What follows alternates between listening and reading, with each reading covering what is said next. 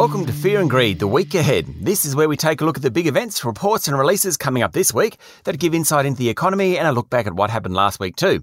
I'm Sean Aylmer, and every Monday I'm joined for the week ahead by economist Stephen Koukoulas. You'll find him at thekouk.com and on Twitter using the handle thekouk, THEKOUK. Stephen, good morning.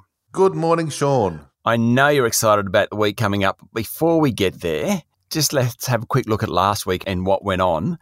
Capital expenditure figures, so business investment figures, they weren't too bad.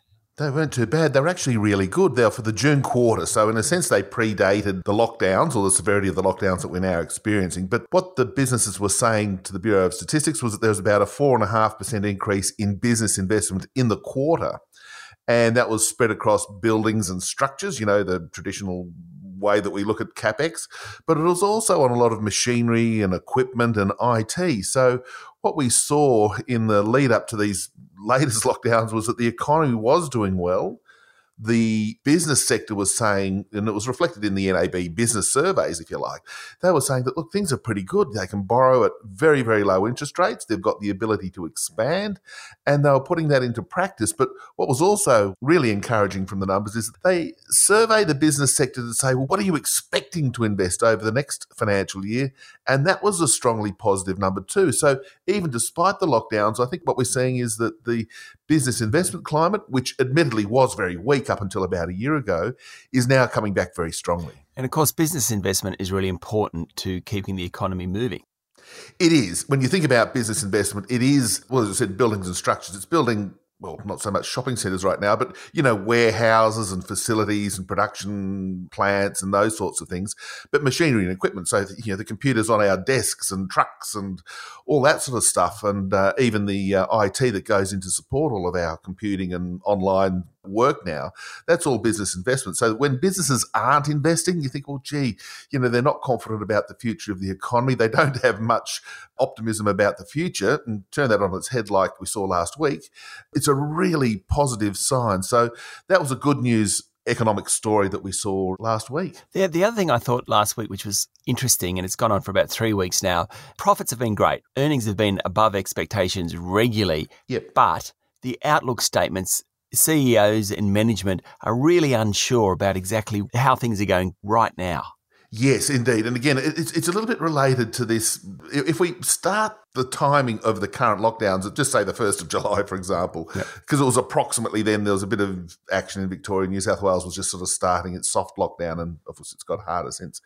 That firms did really well last financial year to 30 June. That, you know, we were spending, they were selling lots of products. And you look at some of the mining companies, the volumes and the prices they were getting were fabulous. Yep. You know, the retailers were doing well. We were getting stuff home delivered, and consumers were cashed up. They were benefiting from these incredibly low interest rates.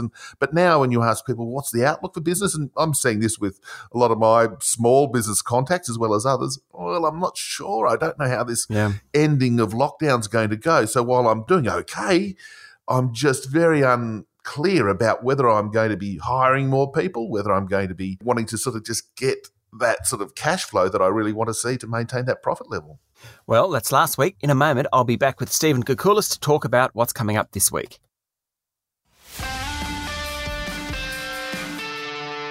I'm with economist Stephen Koukoulas, aka The Kouk. Stephen, GDP week. That must be about as good as it gets for an economist every quarter. 4 times a year, yes. And these are the June quarter GDP numbers that are coming out. And we've had a few of the building blocks. You know, we know that GDP is C, consumption, plus I, investment, plus government spending, plus exports minus imports. And we've got snippets of all of those indicators that have come through. And I think the general consensus of economists is it's going to be a softish number. You know, around about 0.3, 0.4 growth, which, of course, after the stellar numbers that we saw from the recovery a few quarters ago, is a bit weaker. And that's despite the CapEx that we were just talking about. But we know that net exports minus imports, is actually quite weak. And that sounds odd when we've got these trade surpluses, but that CapEx is very heavily concentrated in import volumes. So we don't make any cars or much machinery. So that good news on CapEx is sort of diluted by a negative from imports. So That said, the economy is going to be growing a bit more. The year-on-year figure will be about 9%, but that'll be distorted by what happened a year ago, of course. But a good number, probably broadly consistent with what the RBA and Treasury are thinking. But of course, that's probably going to be discussed in the context that we know September quarter is going to be big negative as these lockdowns start to impact on the data. So is there a chance that we would have a double-dip recession as defined by 2 negative quarters, which we know we're having one in September? There is. Well, in fact, I read a lot of the bank reports from the economics departments, and my mates at Citi, they're actually saying that the June quarter could be negative, that they've got an assumption of a slightly weaker government spending number, which we don't currently have before us, and household consumption of services, they're saying, could be a bit weaker.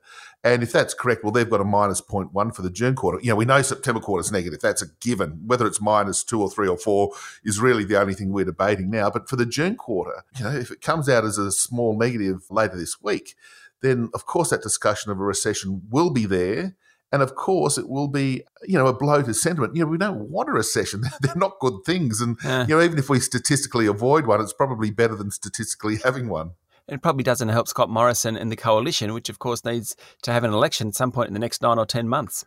Yes, that's getting close. And economic management is always one of the really important issues in an election campaign. It's the economy stupid. I think that was, was that Bill Clinton? Or I can't remember who it was that coined that phrase. But while the vaccinations and things are going to be an important voter driver, if you like, it's the economy that does come down. Have I got a job?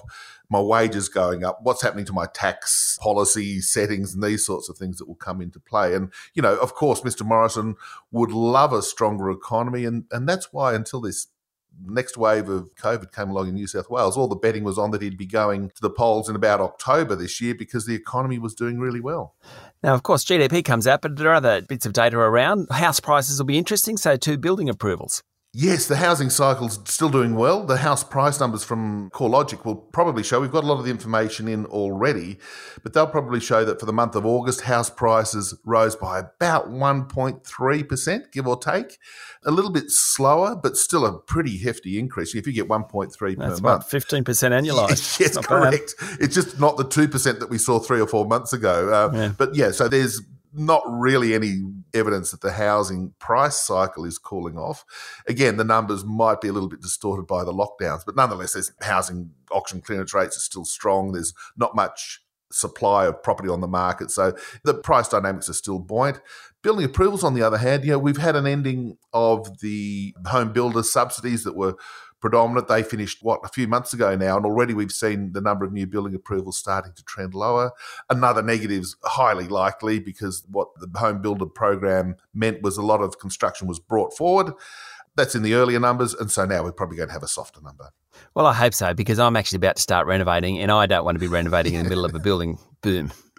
Well, that's the other thing. We're also hearing that the supply of a lot of materials is pretty constrained now, that those bottlenecks have occurred. And if you're needing timber and plastic pipes, apparently there are not that many around. Thanks, Stephen. I think let's just leave it at that. Yep, right. Just pay up. Enjoy your week. Enjoy the GDP. Thanks, mate. I will. That was economist Stephen Koukoulas, better known as The Kook. You can find him at thekook.com and follow him on Twitter using the handle The Kook. I'm Sean Aylmer, and this is Fear and Greed, the week ahead.